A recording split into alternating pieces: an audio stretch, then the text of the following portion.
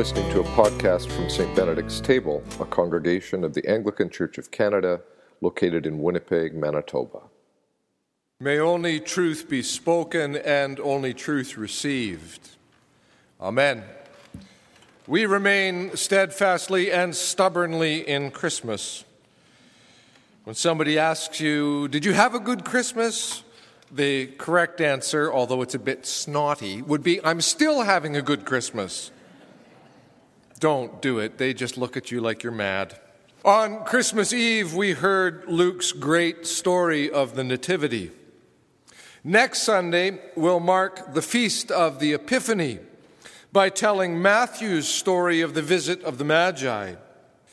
For this first Sunday in the Christmas season, though, we pause from storytelling to consider John's great proclamation of the Incarnation, en arche en ho logos. In the beginning was the Word. In the beginning. Now, think about that phrase for a minute and ask yourself, where else does it appear? How about Genesis 1, verse 1, the very opening verse of the entire Bible? In the beginning, when God created the heavens and the earth. In the Hebrew Scriptures, that's where it all starts, right?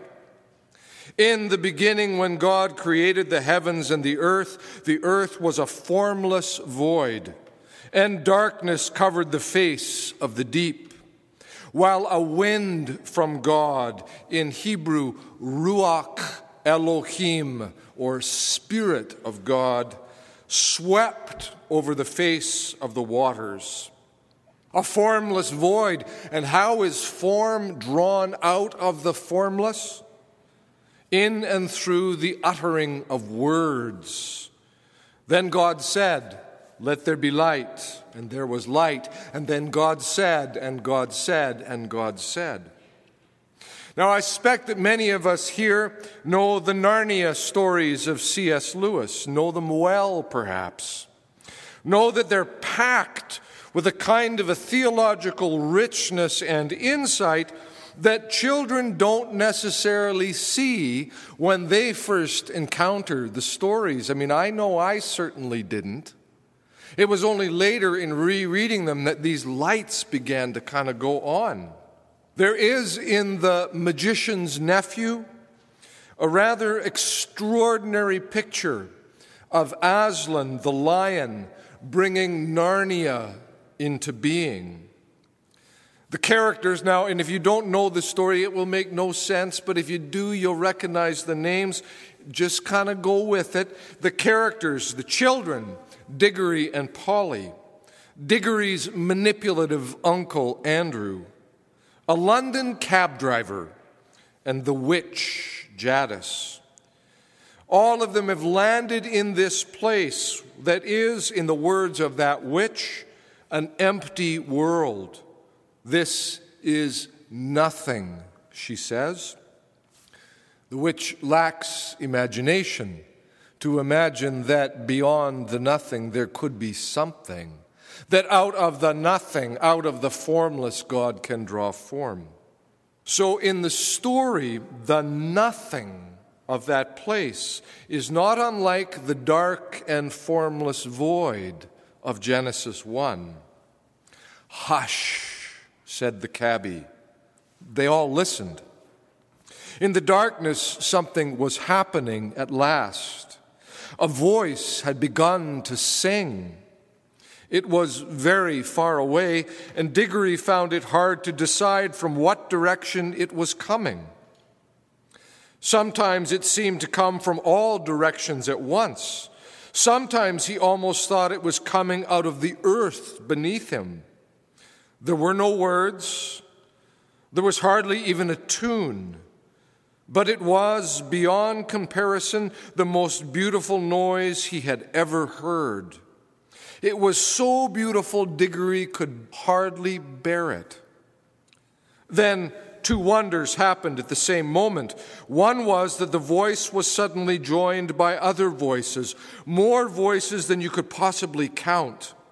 They were in harmony with it, but far higher up the scale. Cold, tingling, silvery voices. The second wonder was that the blackness overhead all at once was blazing with stars.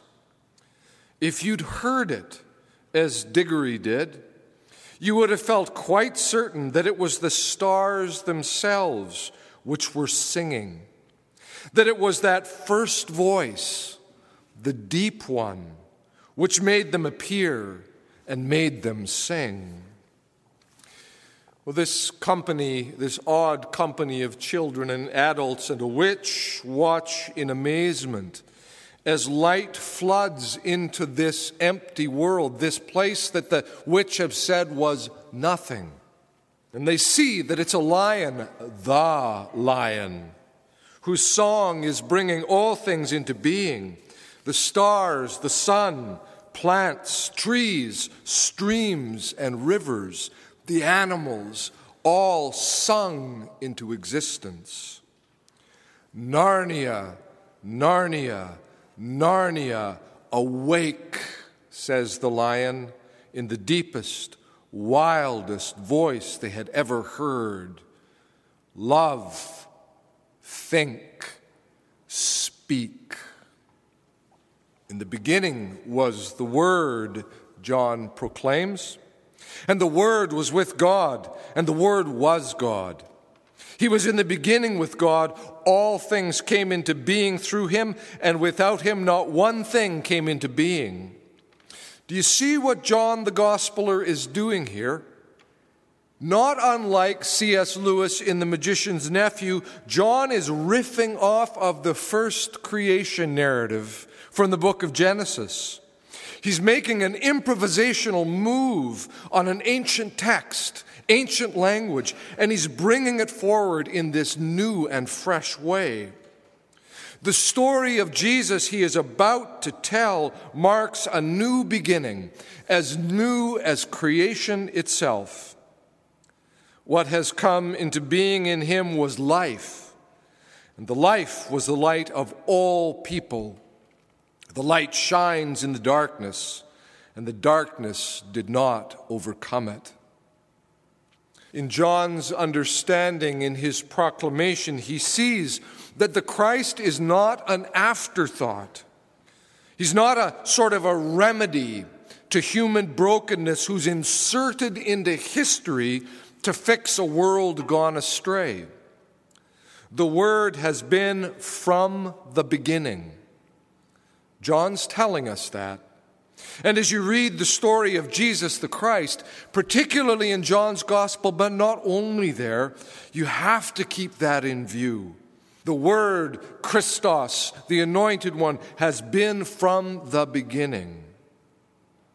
Well, as John unfolds his poetic proclamation, he offers that other extraordinary insight. And the Word became flesh and lived among us. Or, as Eugene Peterson freely translates it, and I cited this on Christmas Eve as well because I think it's quite brilliant, the Word became flesh and blood and moved into the neighborhood. John is insistent here that the Word, God, in whom all things came into being, and without whom not one thing came into being, that God, that Word, has joined the world as one of us. We have seen his glory, John proclaims. We followed him. We listened as he taught. We watched him reach out and heal the most broken of people.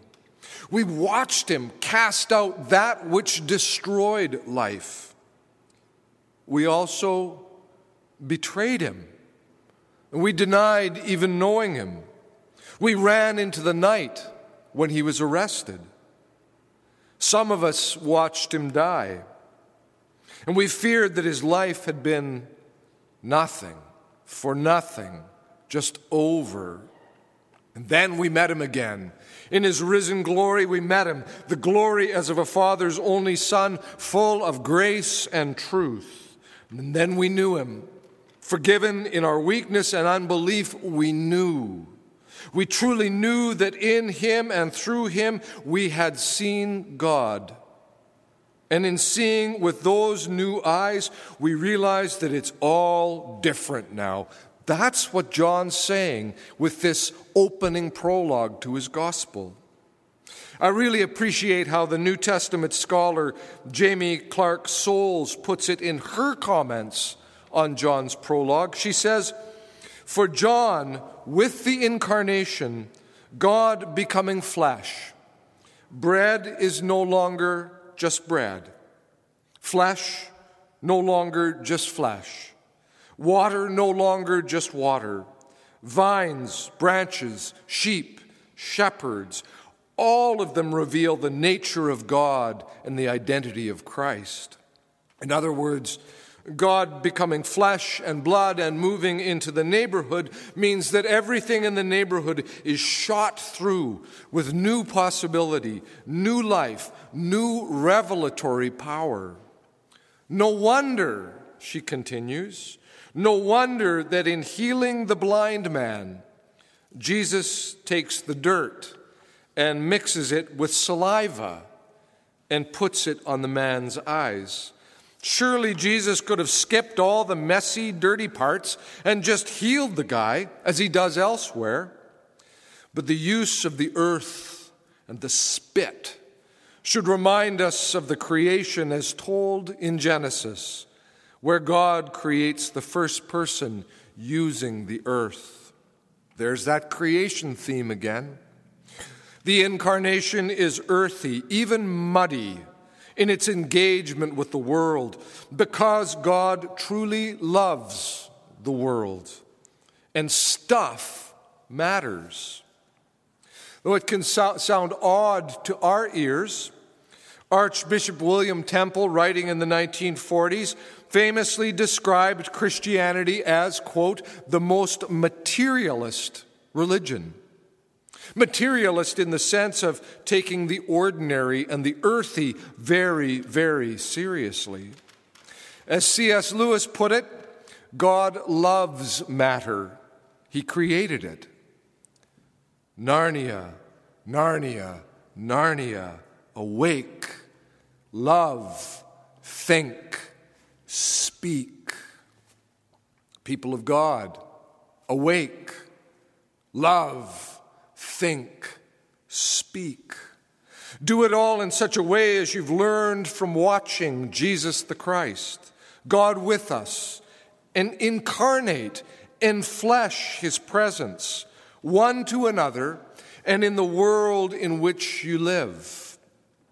That's the real claim that Christmas places upon us, to actually then enflesh what we have seen, incarnate it and live it. And that's the force of the reading from the epistle to the Colossians as well. To live in a way that enfleshes the living presence of Christ.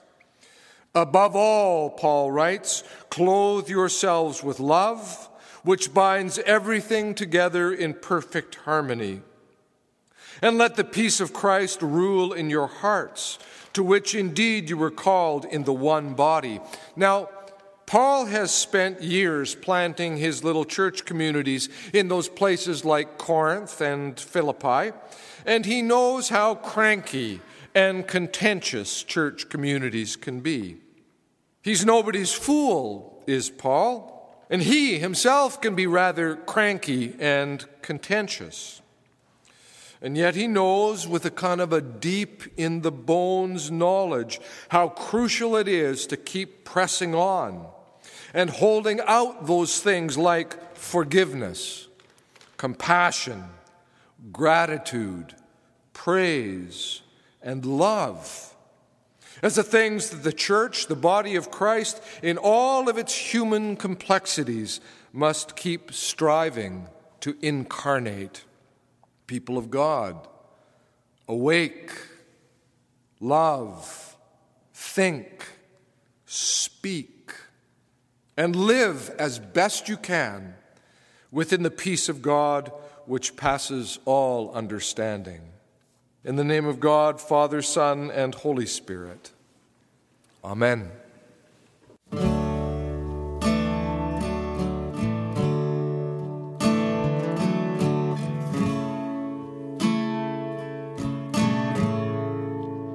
You've been listening to a podcast from St. Benedict's Table. For more information on the church or to offer your support for our ministries, visit us online at stbenedictstable.ca.